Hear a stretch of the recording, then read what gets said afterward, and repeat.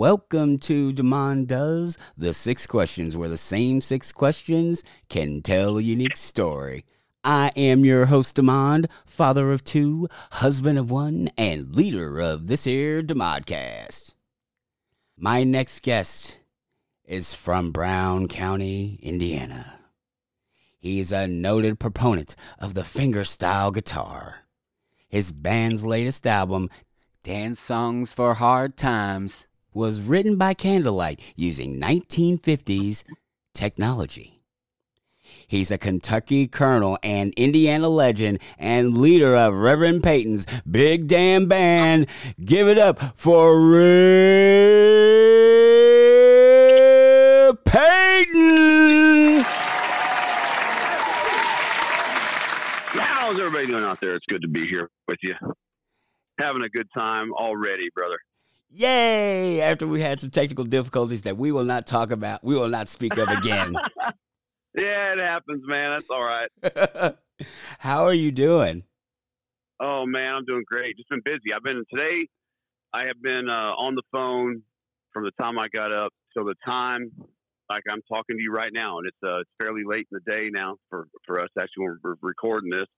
And it's funny, man, not to harp on or give you a hard time anymore, but not a single thing that I've had going on today has started on time.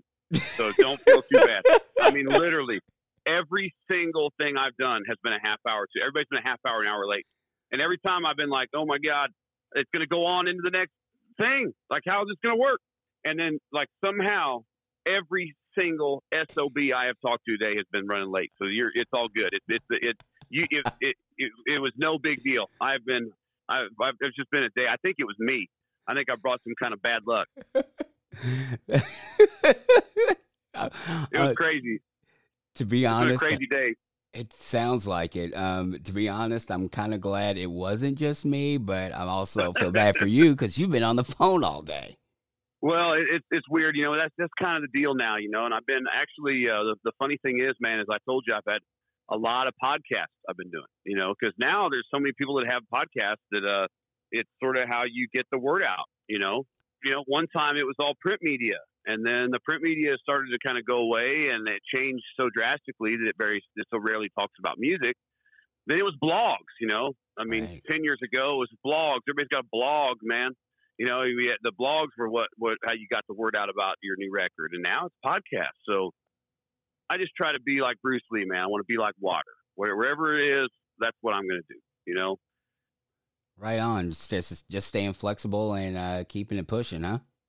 That's right, man. That's what you got to do. Because it's going to, you know, all that stuff's going to change.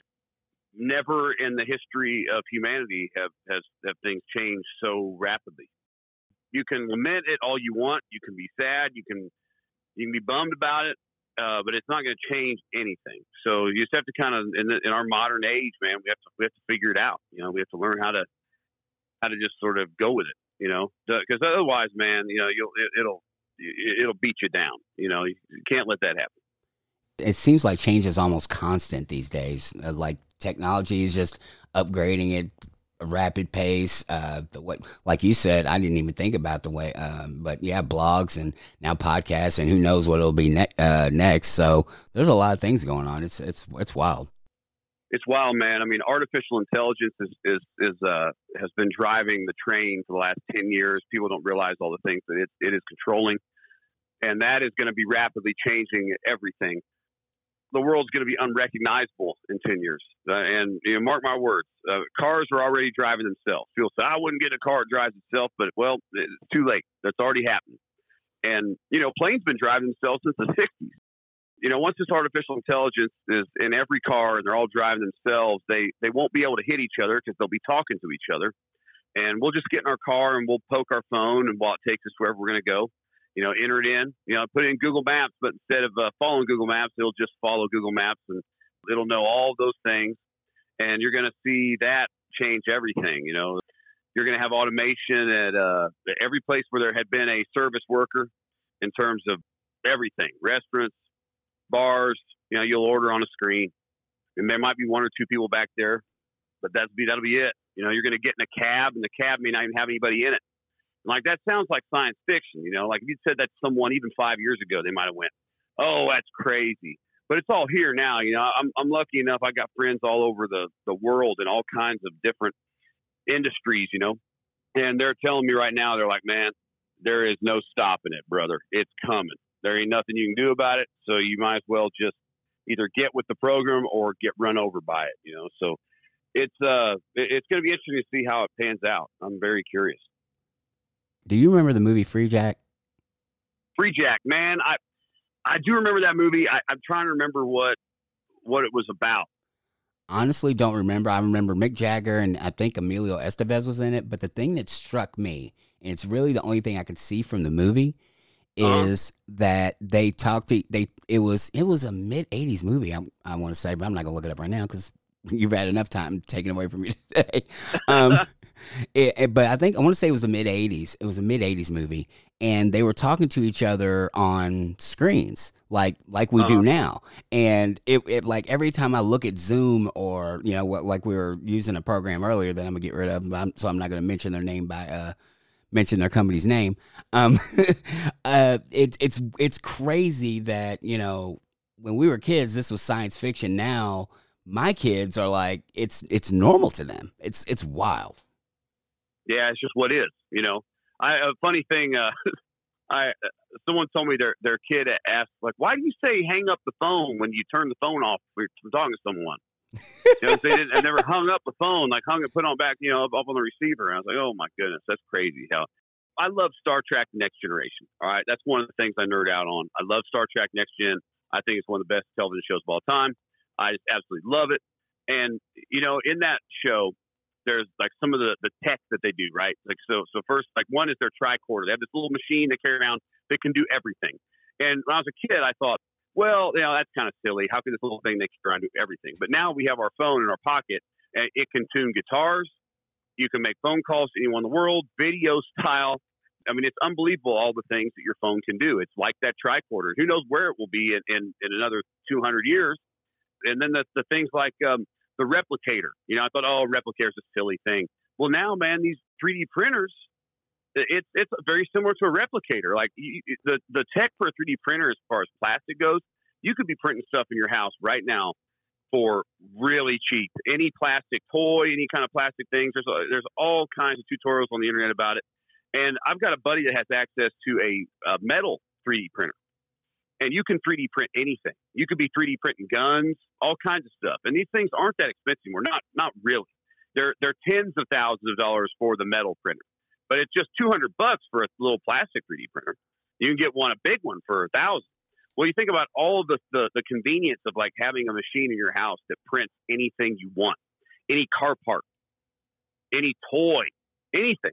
It's absolutely endless. So you think to yourself, like, let's say these 3D printers, the ones that print metal, let's say they are tens of thousands. Well, eventually they'll just be thousands. Well, what would you pay to be able to print a car part whenever you want? What would you pay to be able to print anything, Whew. Wow, that's crazy. That's crazy. And it's going to replace like all these factories and things that make things, they're going to be unnecessary because people will just print what they need in their house. I mean, it's crazy what's coming, and the thing is, it's not science fiction. Like it's here. There are people who already have this stuff. If you've got a Tesla, it already drives itself. They tell you, oh, you're not really supposed to let it drive you. You're supposed to kind of like be paying attention, but they don't. Everyone that has a Tesla sits in their car and they poke their phone.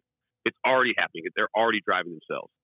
And I've got a buddy that has one, and he can call it to himself with his keys. So, like, he presses a button, and the thing drives and picks him up at the door.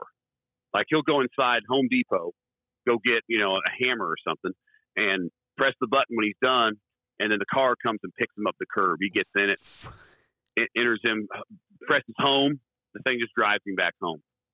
Isn't that crazy? That is insane. That's the thing, is I talk to people about this stuff, and they're like, oh, and it's like, man, it's already here.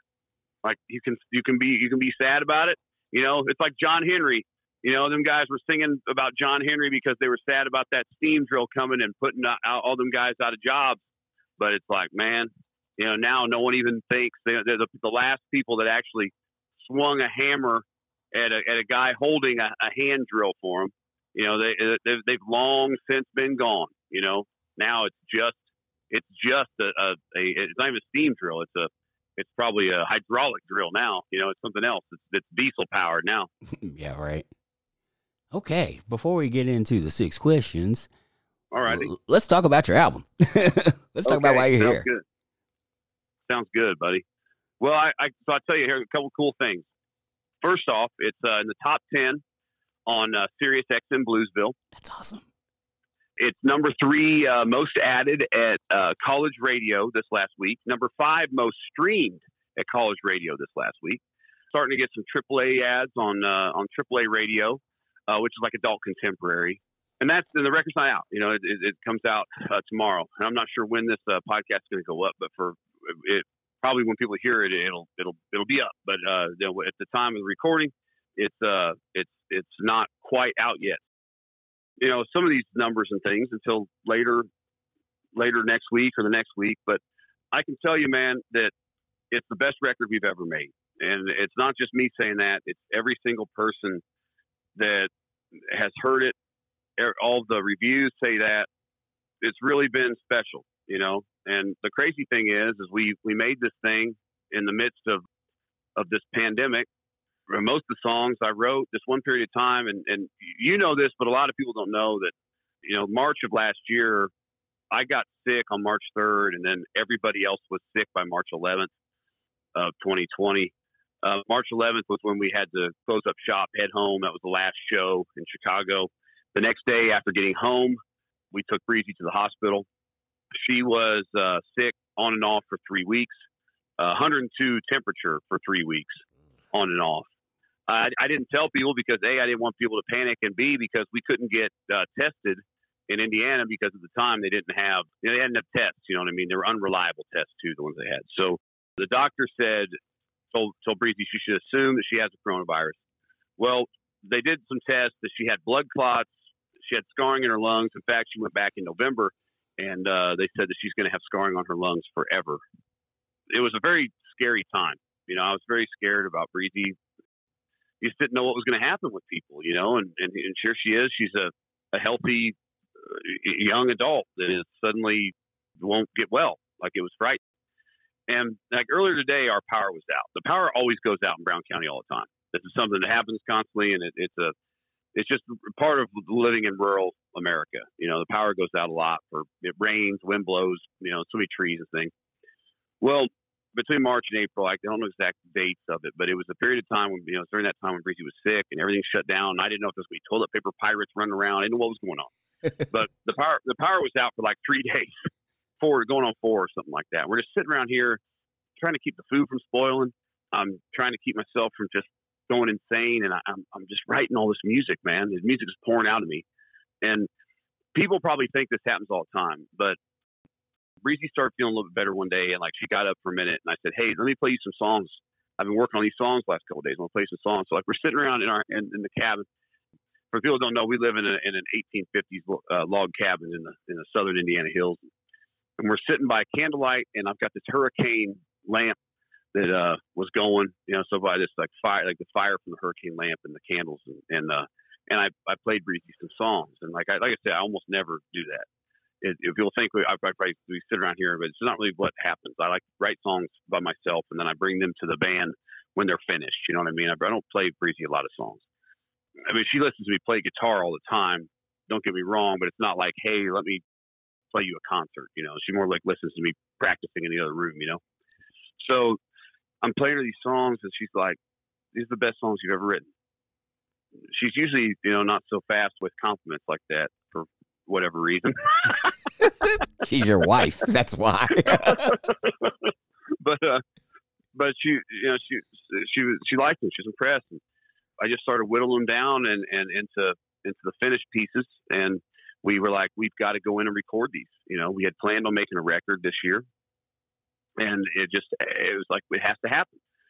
So we had to, you know, go through a lot of hoops, jump through a lot of hoops with, you know, coronavirus restrictions and things like that to get this record made and to get the videos made. But we did everything by the book.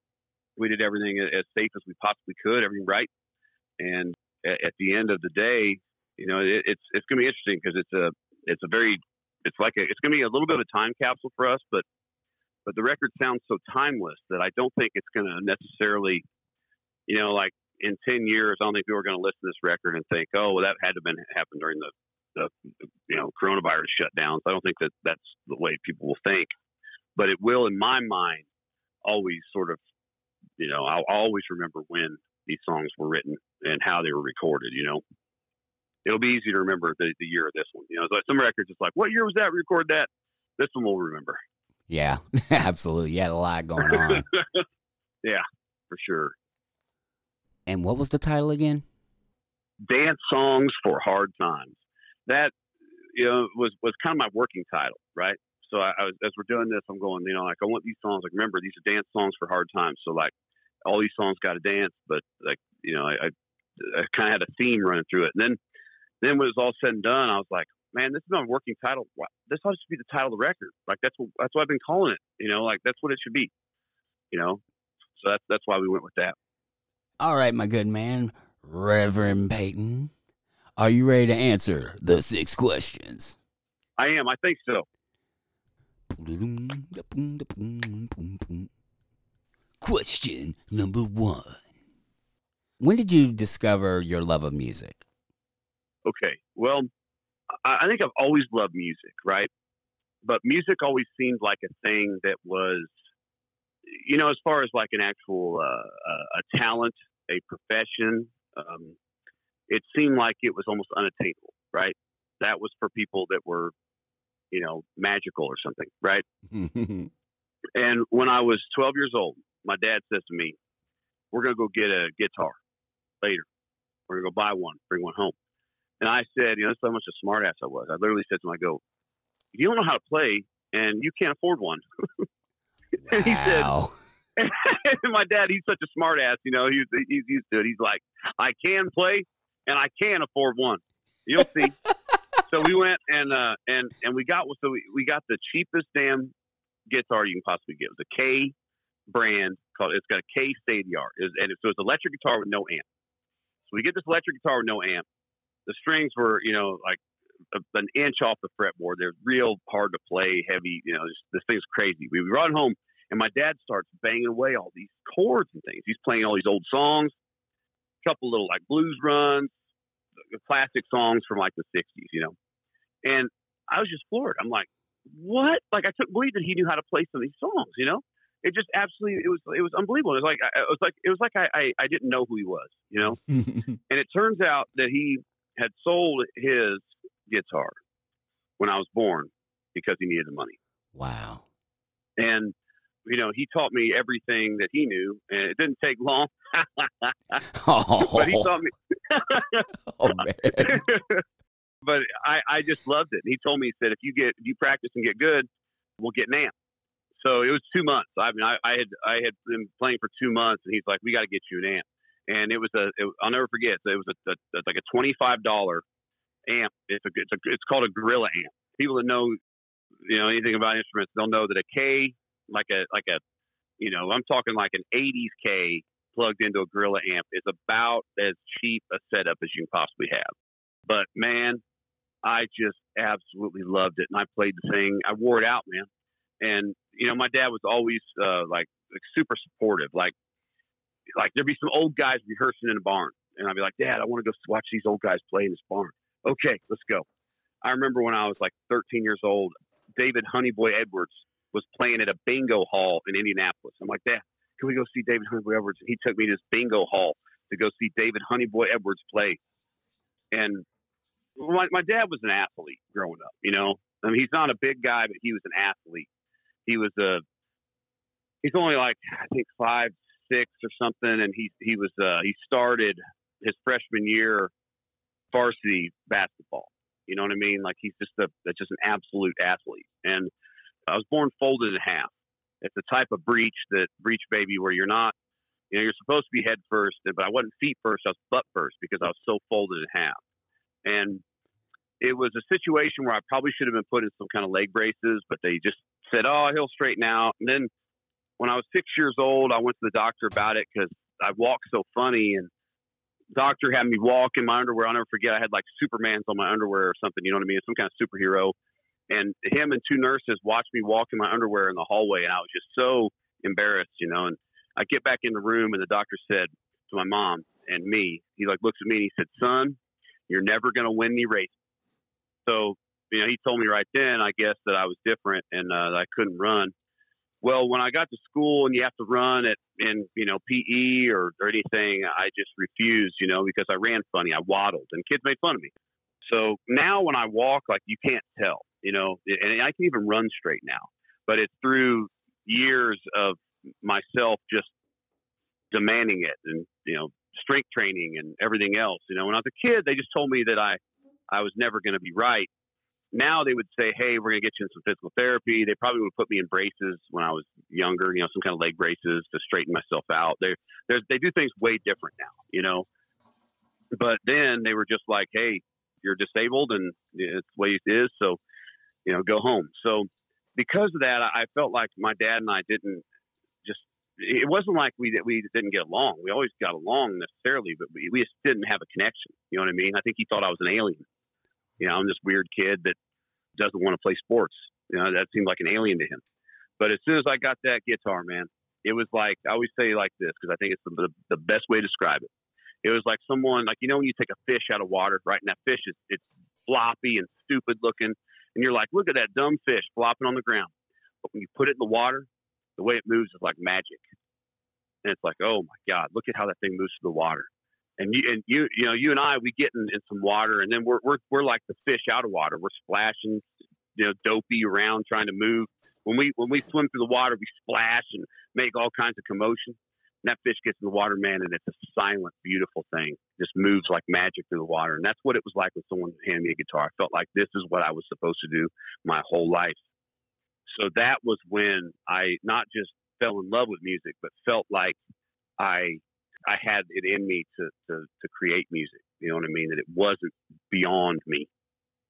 And seeing my dad bang out some chords that first night, that really said it. It's like, man, this is amazing.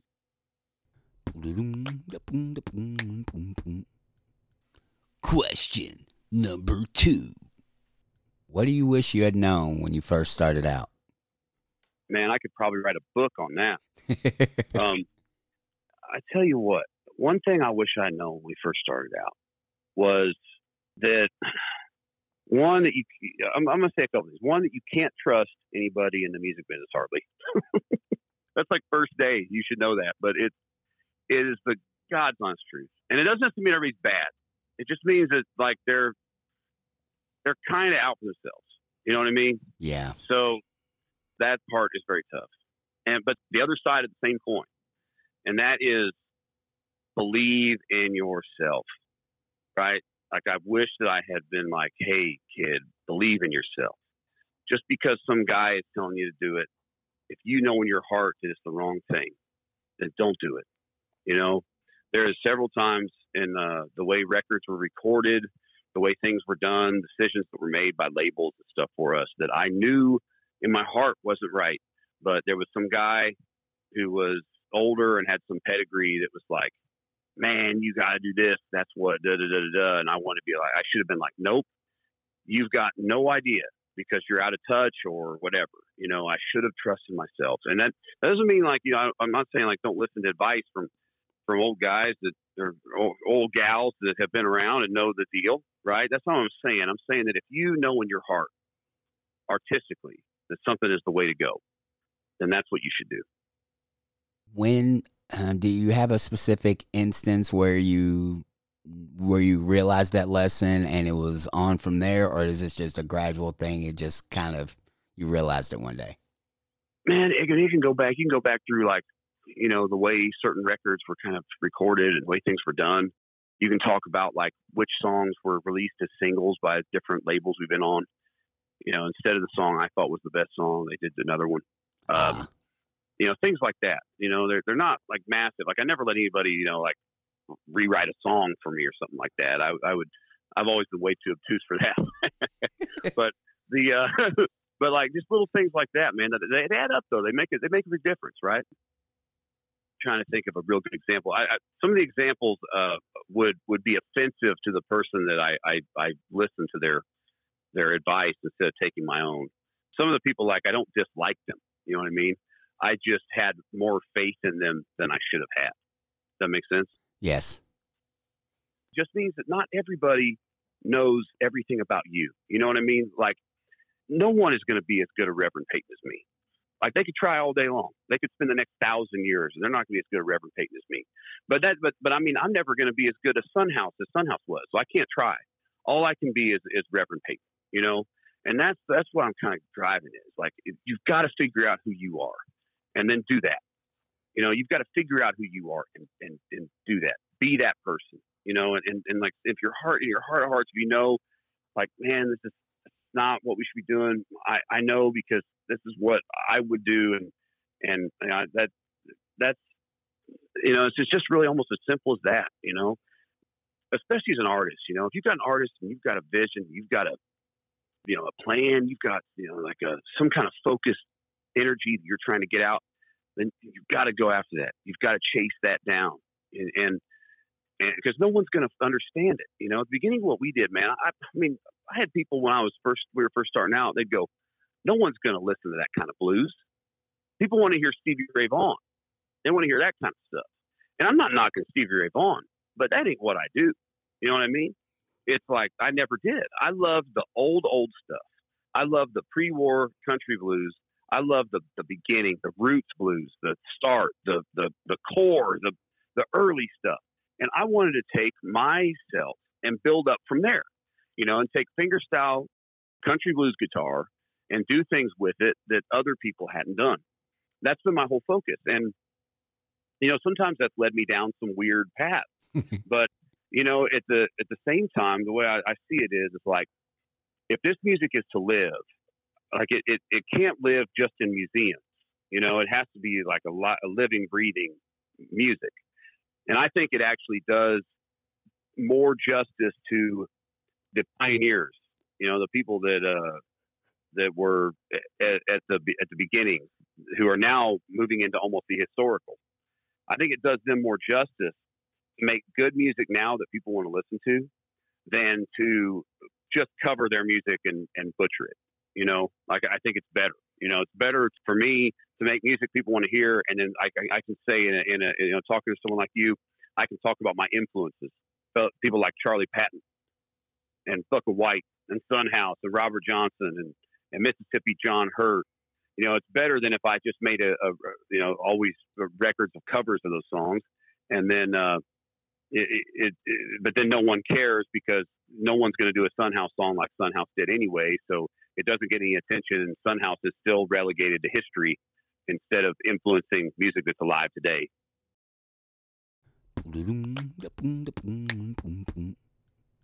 Question number 3.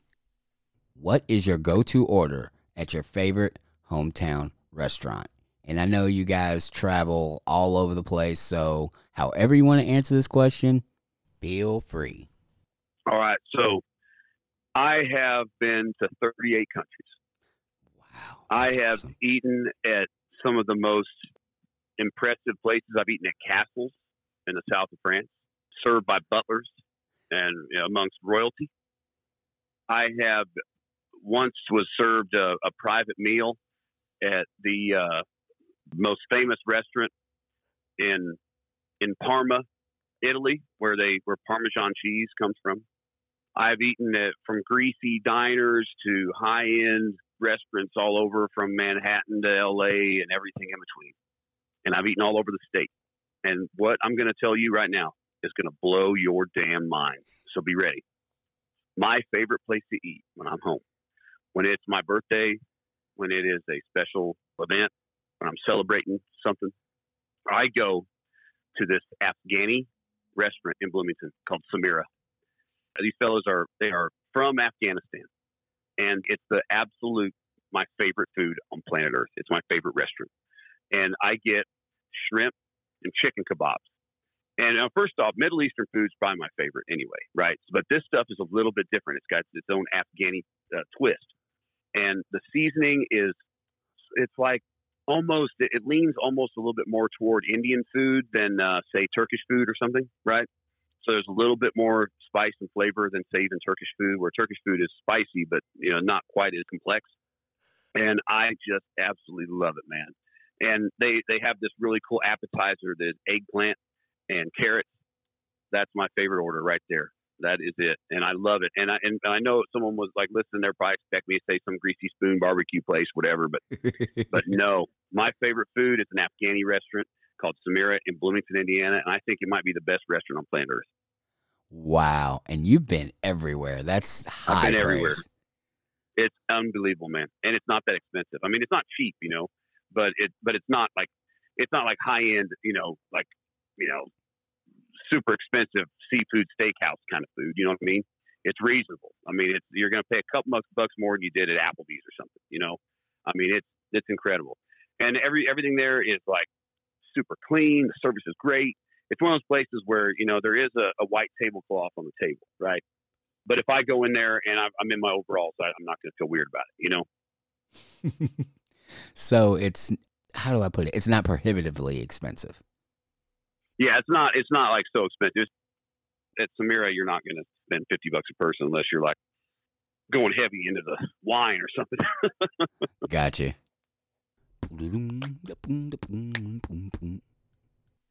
Question number 4.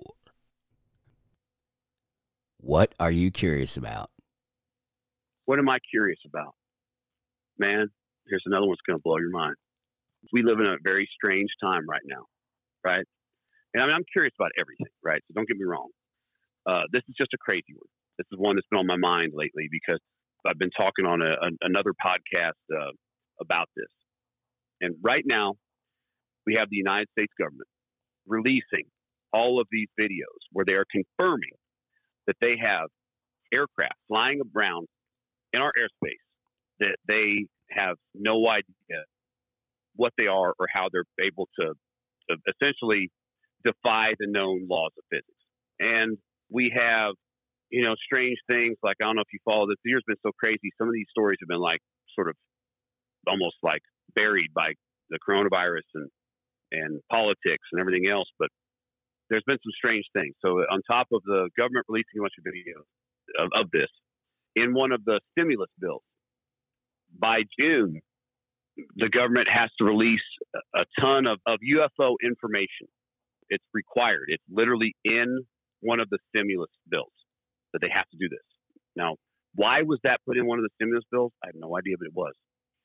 And another thing is the head of the Israeli Defense Ministry for 30 years. For 30 years, he was head of Israel's Defense Ministry. So he is essentially the top military man in Israel for 30 years, is writing a book. The book is out. He's released it. He says that not only has our government been communicating with aliens and people from other planets, but not just one, but an entire federation of aliens, and that some of them want us to be sort of, debriefed and brought into this federation, but some of them believe that we aren't ready yet. We are too primitive, too far behind, too violent.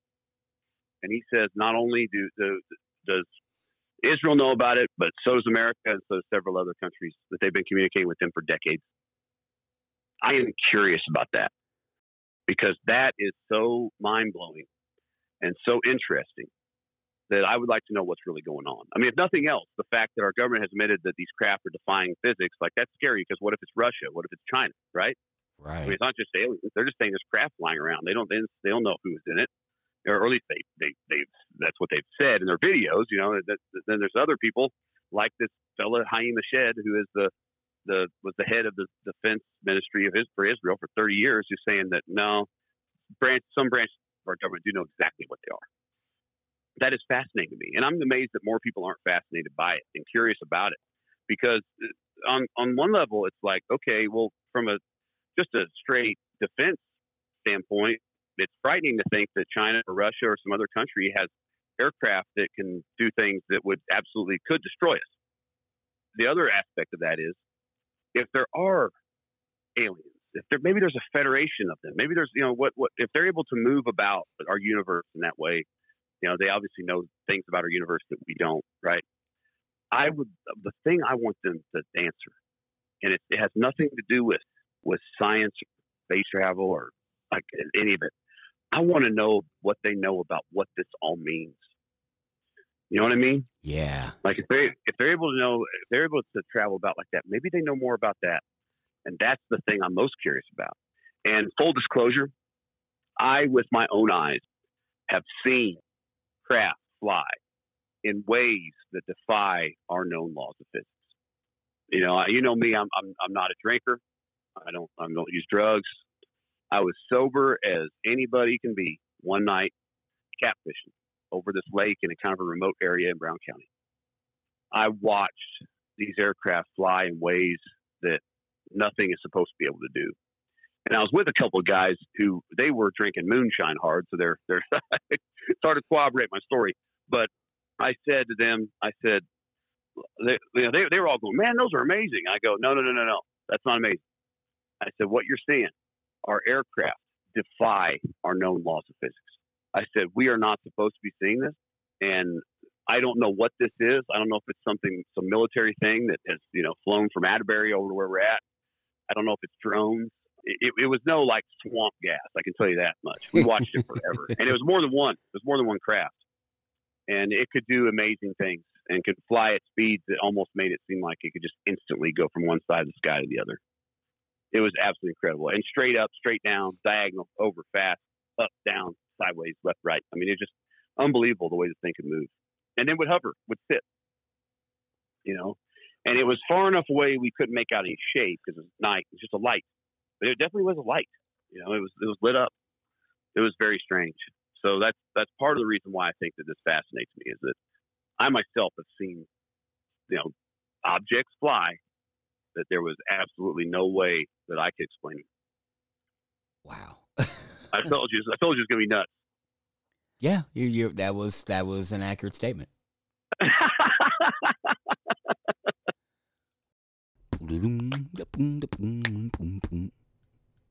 Question number 5.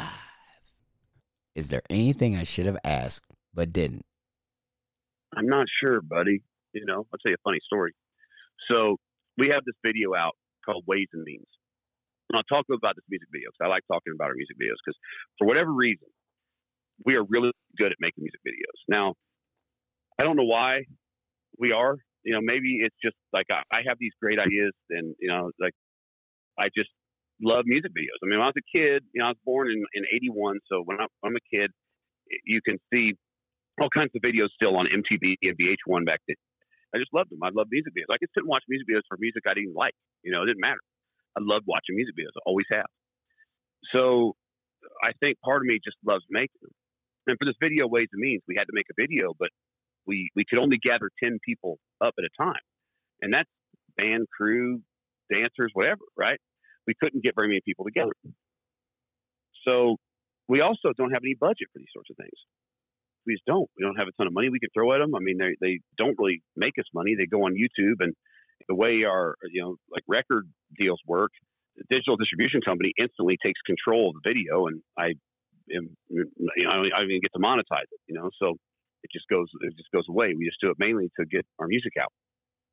But I had this idea, and I told everyone, I said, our next video is going to be in the laundromat. And they're like, a laundromat? I'm like, yes, a laundromat. And they're like, that sounds like the most boring video ever. I'm like, no. It's not going to be boring. It's going to be awesome. So I go to the little laundromat here in Brown County. And it's like a very tiny little laundromat. But I talked to the person that was the manager there. She's like in there cleaning like twice a week or something. And she said, well, you got to talk to the owners. So I talked to the owners, said, hey, we were thinking about filming this music video on the laundromat. Curious, if, and they said, well, look, we would love for you to use our laundromat. But we have another one in Bloomington that you need to look at because we think it might be just a little bit more what you're looking for. It looks like you have walked back in time to the mid 70s. Everything in there is just straight from the 70s. So I was like, oh my goodness. All right. Yes. Let's go look at it. So we went over and looked at it, and it looked like a movie set. It looked like someone had taken my brain and what I wanted a laundromat to look like for the video and just completely created a set. Wow. It was just crazy. That's awesome.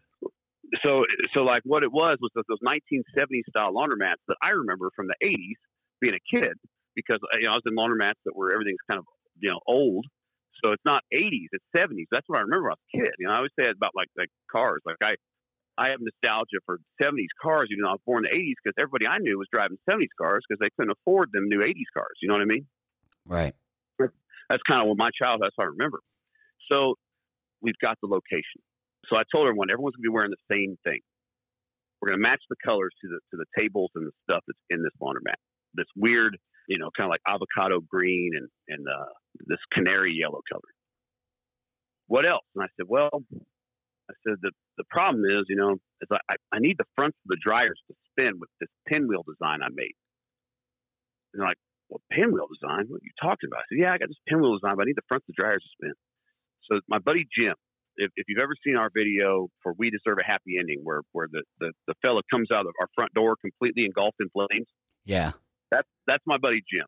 For the people listening, Jim is an amazing person. He's the kind of friend that would let you set him on fire in a music video, which is a good friend. The best kind. Yeah, that's a pretty good friend. So, and it's not special effects. We literally set him on fire. It was completely dangerous. It was in fact, I tried to talk to some Hollywood stuntmen to do that, and no one, I was going to, seriously, I was like, maybe I'll invest some money, try to fly somebody out here to do it, and no one would even do it. They're like, no way, dude. We don't get set on fire. Like, no one wanted to do it. They're like, throw me out of a plane, throw me off a building. Yeah. But I'm not going to set on fire. That's the most dangerous stunt. So I told Jim, like, man, I think I got this idea, man, but I need to set someone on fire. You can set me on fire. Like, yes. So I told Jim, I go, Jim, man, I got to make these dryer fronts spin. He goes, I know how to make them spin. He's like, let me order some stuff on Amazon. I'll get them spinning. So he made these little motors, man, to go on the back of these. We printed them out on foam core. 3M taped them to the front of the dryers, and then he made these little things. You had to they ran on batteries. You had to kind of get them started like an old-fashioned airplane. But my God, they spun. It was perfect. It looks like, some people ask me what kind of special effects we use. There's no special effects, buddy. That thing's just spinning. That's a real thing that we put it on there.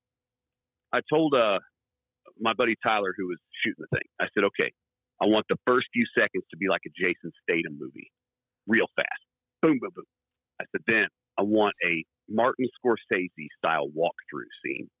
And I said, then when the music starts, I want it to be like Quentin Tarantino directs a Katy Perry video. Wow, that's an interesting concept. And all that sounds so completely bizarre, but watch it. Everyone listening, go watch our video, Ways and Means, and tell me if it doesn't look like the first few seconds it's a Jason Statham movie, then it's a Martin Scorsese style walkthrough, and then it looks like Quentin Tarantino directed a Katy Perry video. And if it doesn't look exactly like that, it does. That's exactly what it looks like. Go watch it. That's awesome. It's kind of funny. That's when my brain works. Like that song, I was like, as soon as I wanted a video for that song, instantly I'm like, oh, I need to do a video on Laundromat. And everything that happens in that video was straight out of my strange brain, man. I don't know what makes me think of these things or whatever. But we have a video for a song called Dirty Hustling that when this podcast goes up is going to be out. And it is crazy. I think it's going to bother some people. It shouldn't, but I think that it will. And I'm kind of curious to see what happens. So when this is up, everyone needs to go watch the Dirty Hustling video and wait for it. It's not going to bother you at the start. It's the climax of the video. Wait and see if you think what happens. See if you think see if you were disturbed by it or if you thought it was hilarious. To me, it's hilarious, but some people may not like it. I can't wait.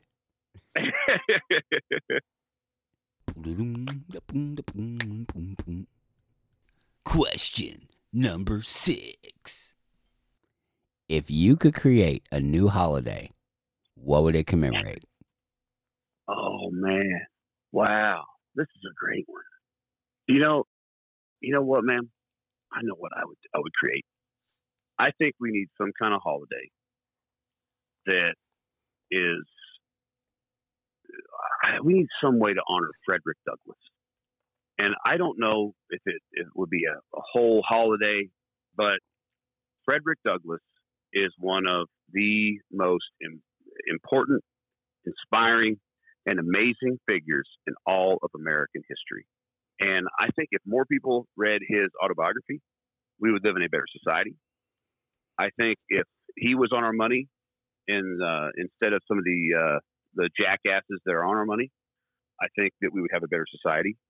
He is someone that our children should revere, that we as a society should revere. There should be statues of him up in places. Frederick Douglass, there should be a Frederick Douglass holiday at some time. What about him inspires you so? All right. So Frederick Douglass, you go back. Frederick Douglass was born a slave, right? Right. Born a slave. He teaches himself to read. Slaves weren't allowed to read. Them guys didn't want them to read because they knew that if they were to educate themselves, they could work toward freeing themselves. So they wanted to try to keep them, illiterate, so they couldn't help themselves in any way, in every way. The slaves weren't allowed to wear regular clothes. That's one thing people don't know. They weren't allowed to wear regular clothes. They had to wear it's like almost like a sack most of the time, and it was so you could tell when someone was a slave from a regular person. If you said, "Hey, go to town and get me this or that or the other," right? They made sure that they were kept down in that way. So Frederick Douglass, he learns how to read. Then on the fly, he starts teaching other people to read. He starts these secret classes. He's teaching people how to read, giving people knowledge, right? Then he escapes. He frees himself essentially. Which was a scary thing to do because you risk death, or torture, then death, or just torture. It was not a thing where it's like, oh man, you shouldn't be escaping. That was a pretty bad thing to do. We didn't like that. No, that wasn't what happened. It was shoot on sight, whipped to death, beat to death. God knows what. It made an example of that kind of thing, right? So he escapes. And he goes on after he is able to escape. He becomes a full-on abolitionist, right? So instead of just like he could have went to Canada and hid out, he could have said, "Man, I'm free. This is great. I'm gonna lay low." He didn't lay low. He did the absolute opposite. He just spoke out against what was this, horrendous thing. This horrendous. I don't know what you even call it. I mean, it's just the idea that you own other people and can do whatever the hell you want with them. It's sick, right? So he spoke out. He couldn't just be like, well, man, I got my freedom. I'm cool. I'm going to hide out. He risked being captured and taken back. He risked being killed because there were people that would come in and kill you in the middle of the night for speaking out. He goes on, then he starts writing books. He writes his autobiography, The Narrative of the Life of Frederick Douglass. He writes this, publishes this book, and I mean, the book is so eloquent. I mean, it's hard. It's hard to say it's beautiful because the story is a little bit dark at times, right? But it's beautiful. The writing is unbelievable. You think there are people that have gone, spent their whole lives in school and then go to some, great, go to Oxford and learn to just read and write English language, and study under the masters and all this stuff. He was self-taught, and he ends up writing what I think is the greatest autobiography of all time. All right.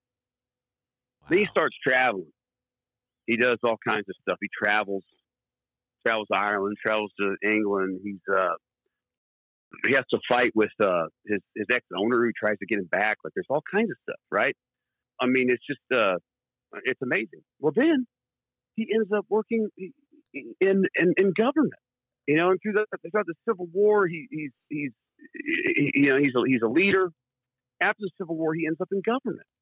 This is it's amazing. The way this guy was able to come up from, less than nothing, right? When you're a slave, you don't start at zero, man. You're less than zero. You start at nothing. Here's a guy that under the absolute worst conditions that you can ever imagine, he was able to fight through, and instead of just hiding out, which is what most of us would have done, he refused. He risked everything to speak out against it and try to free other people. And through his eloquent words, he did maybe more to advance the abolitionist movement than anybody else. Lincoln gets a lot of credit for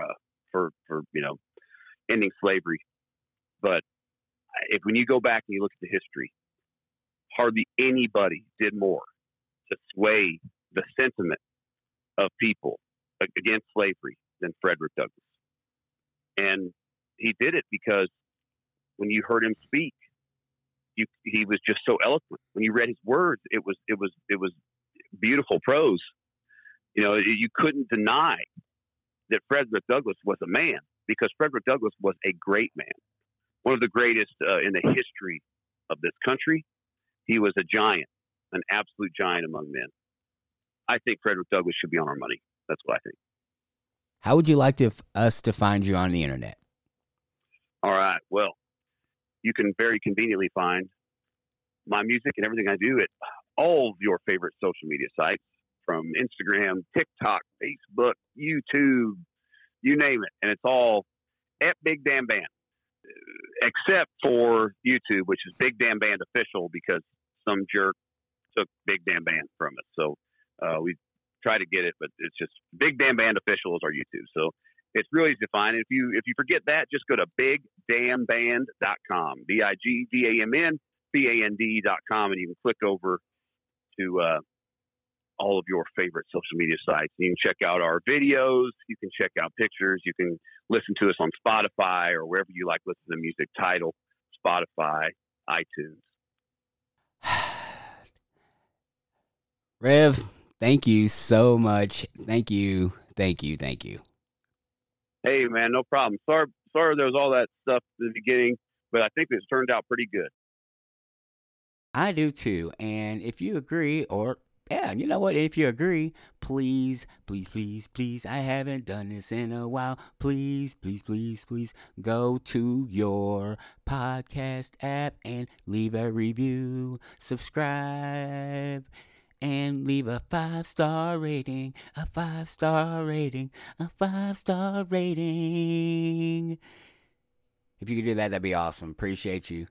And so, until next time, see it, hear it, speak it, live.